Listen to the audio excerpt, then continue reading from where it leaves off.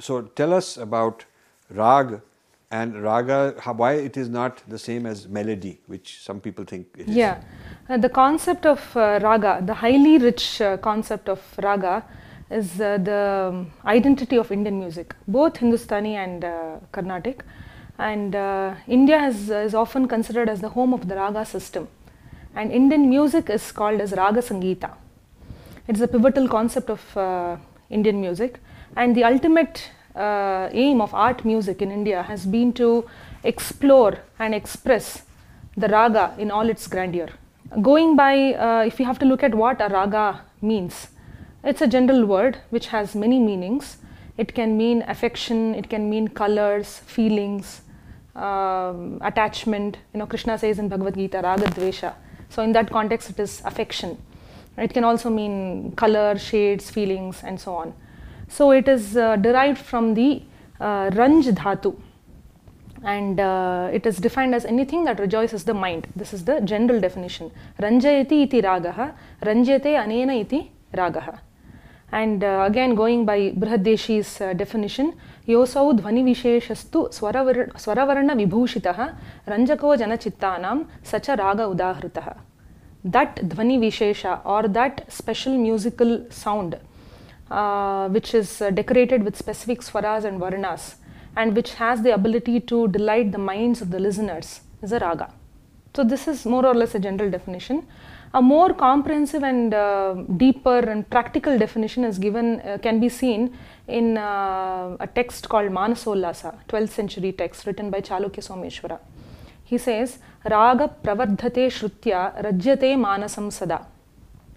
So we have seen that ragas are derived out of swaras, but here he says raga pravardhate shrutya.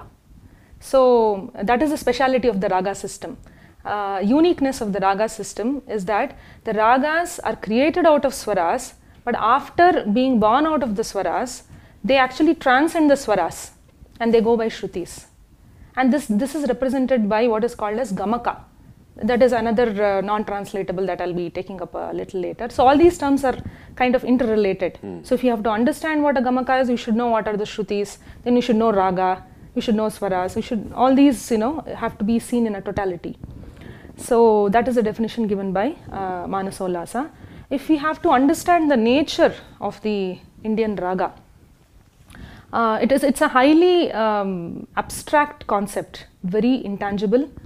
It has to be felt and experienced rather than explained. It's extremely difficult to explain what a raga is.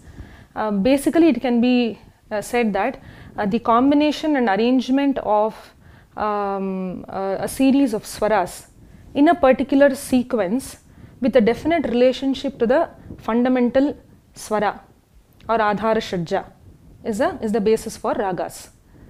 And this is denoted by what we call as the arohana avarohana of the raga. Arohana is the movement of the swaras from the lowest to the highest, the ascending movement of the swaras. Avarohana is the descending movement of the swaras. So for every raga, and this is in the Western system, this is called as a scale. So the scale or the arohana avarohana is just a basic entry point into the raga, is to understand the outline or just the contour of the raga. In fact, raga is much more than that. In the Western system, it ends here. They have the major scale, they have the minor scale, they have the harmonic minor scale, melodic minor scale. For them, scales are the melodies. But for us, raga is much beyond the scale, and that is where it transcends the swaras and goes by the shrutis. For an example of an arohana avarohana could be Sari ga ma pa da ni sa sa ni da ba ma ga re sa. This is Maya Malavagola raga. So this is the basic. If a student has to be taught what Maya Malavagola is, he will be taught, these are the swaras that have to be sung in the arohana, and these are the swaras that are sung in the avarohana. So that is the entry point into the raga. But the raga is, the picture or the personality of the raga is much beyond that. So this aspect of our ragas being beyond scales is recognized by the Western music world also. Harvard Dictionary of Music, if I have to quote, it says, the pitches of any music in which pitch is definable can be reduced to a scale. The concept and its pedagogical use have been especially prominent in the history of Western art music. So the importance or prominence of the concept of scale is of great importance in Western art music. However, the importance of this concept in non-Western system varies considerably and is often associated with concepts of melody construction and internal pitch relationships that go well beyond any simple ordering of pitches from lowest to highest. So it is explicitly saying in non-Western musical cultures, in other words in Indian music, ragas are much beyond scales. So melody construction and the internal pitch relationships, what we call as those subtle shrutis that we use in building a raga, in the exquisite workmanship that we use to create a raga, that is what is important in our system. So the core of the raga, the crux of the raga is its melodic personality and individuality, which is much beyond its arohana and avarohana. And how do we get to this? This is defined by what we call as characteristic phrases or signature sangatis that are specific to each raga, which have been defined and refined over centuries of evolution. For example, there is a raga called Todi. It is a full-scale raga which has Sarigama Padanisa, Sanidapa Magarisa.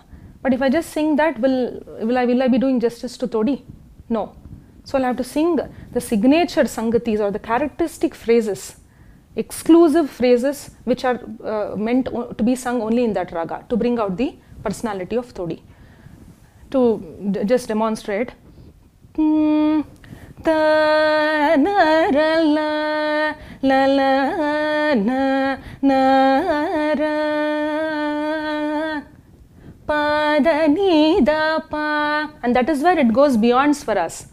If I say it has to stick to swaras, it will sound like this: pa da ni da pa ma da pa ga ma ni ni pa da. It will sound like this.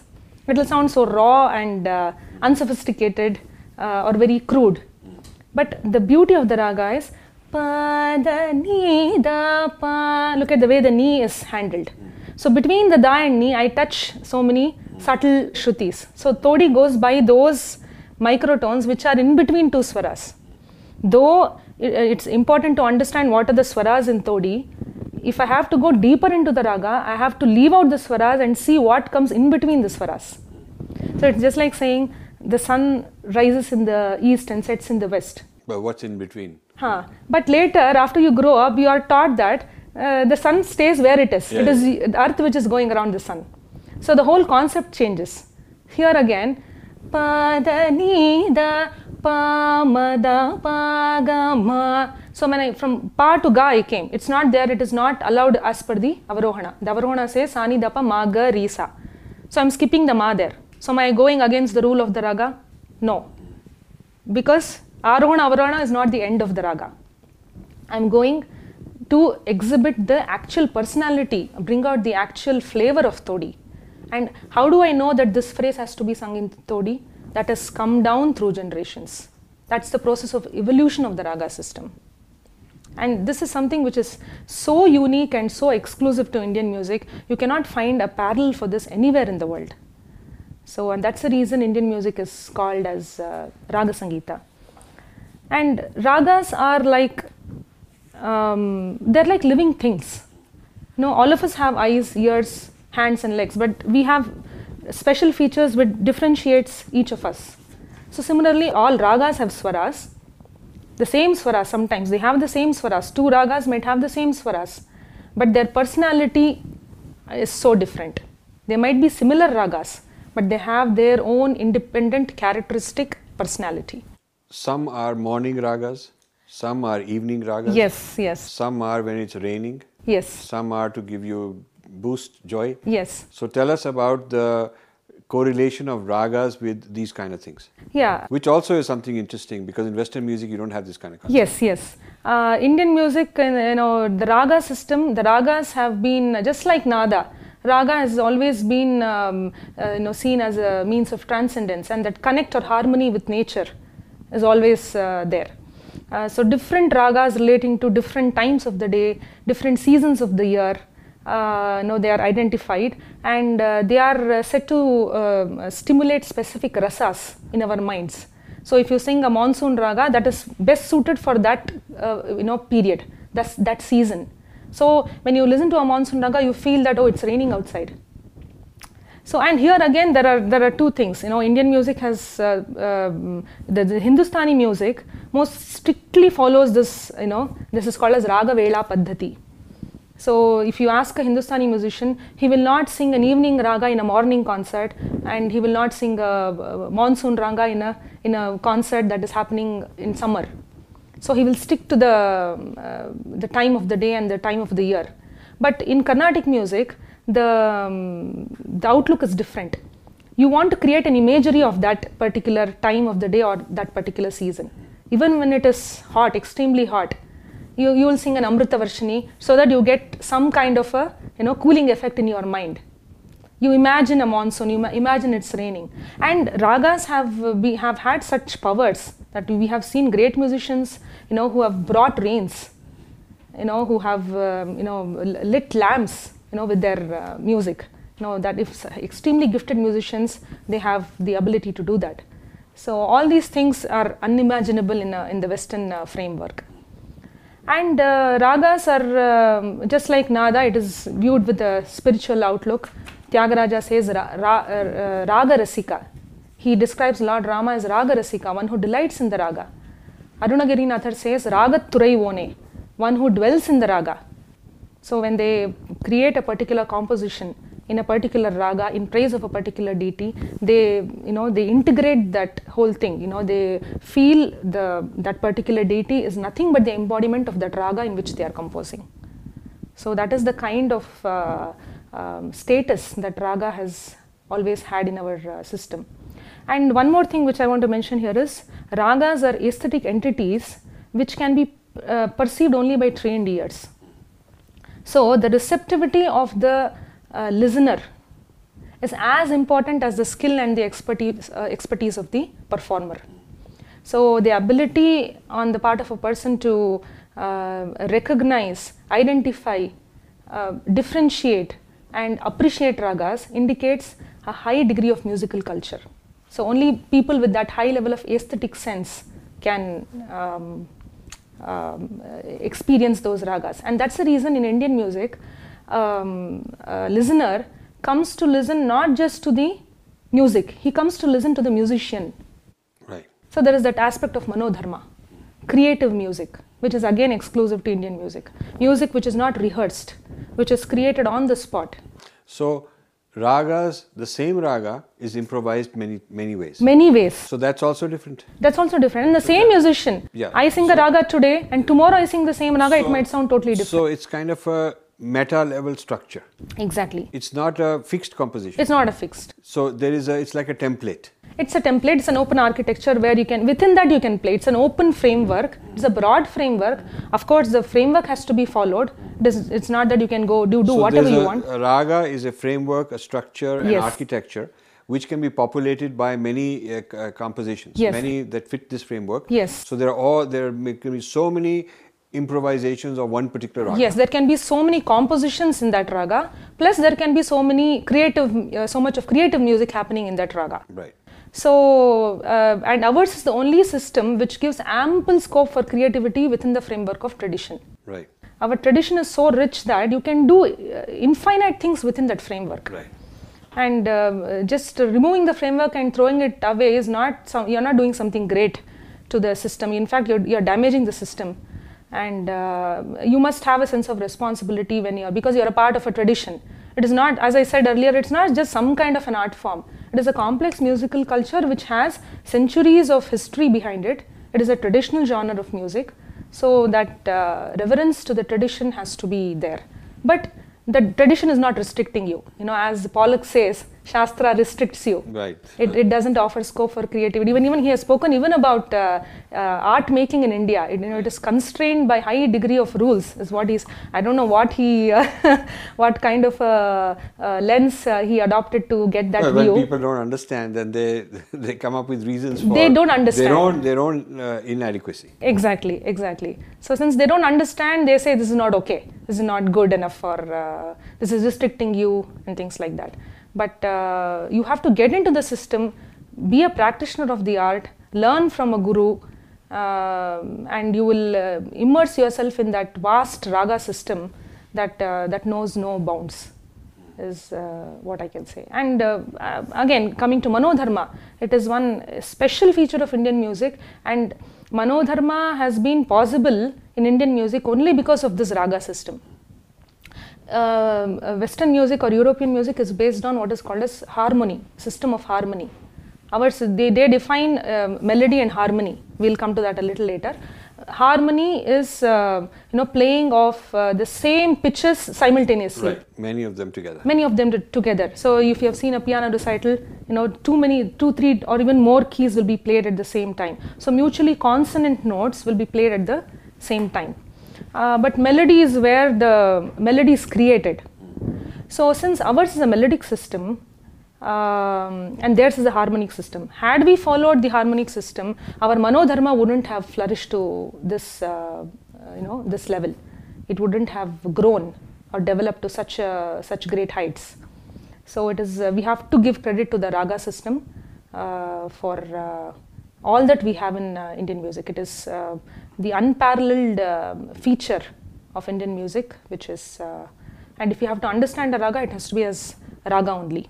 And often it's translated as melody. Often translated as melody, sometimes translated as mode, and very non-technical definition would be tune, and some people say melody type, melody mold. So how does Western music define melody? It says a coherent succession of pitches. Melody is opposed to harmony in referring to successive rather than simultaneous sounds. It is opposed to rhythm in referring to pitch rather than duration or stress. So this we will be again taking up when we do laya, which is translated as rhythm. Here, if you ask them to define melody, they will say it is opposed to harmony and rhythm. If you ask them to define harmony, they will say it is opposed to melody and rhythm. And rhythm is opposed to melody and harmony. But in Indian music, it's an integrated whole. We cannot say that there is no aspect of harmony at all. When we have instrumental music, 2-3 instruments playing together, we have the adoption of harmonic system also, but more so melody. So this is the definition of melody that is given. So from this, it is clear that it is a series of single tones that's produced one after the other, as defined by Harvard Dictionary, as defined in the Western tradition. Is raga just that? Raga is much more. It has a personality, it has its flavor, and it has it's a beautiful system. So calling raga as a melody sounds very primitive according to me, and it sounds very, very basic. It doesn't come anywhere close to our grand concept of the raga. And it cannot be called as a tune or a scale, because raga is, as I said, raga is more than a scale. So none of these terms do any justice to the grand concept of raga.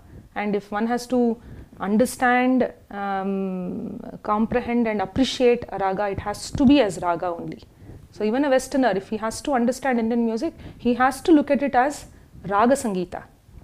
So the special feature of Indian music, keeping that in mind, he has to study or appreciate Indian music. Very good. Generally, we see, if you go through the Harvard Dictionary of Music, we come across the term non-Western musical culture. But there are some places where it says Indian music, and Indian raga is a place, is something which is recognized and that can be seen in a particular place. It says all music cultures have melody and melodies, and within bounds of larger stylistic consistencies, a culture's melodies resemble and differ from one another in ways easily perceivable, if not always so easily describable. Yet, the consideration of melodies in relatable groups is the quickest path to grasping their individual modes of coherence. In some musics, melody types are named and are describable entities manipulated by musicians. The Indian raga is the outstanding modern instance. So it recognizes the greatness of the concept of Indian raga, but it is rather strange why it says modern instance, because Indian raga system has a history of not less than 2 millennia. Why it says modern instance is not known, but it at least recognizes the fact that in India, in Indian music, raga is the ultimate thing.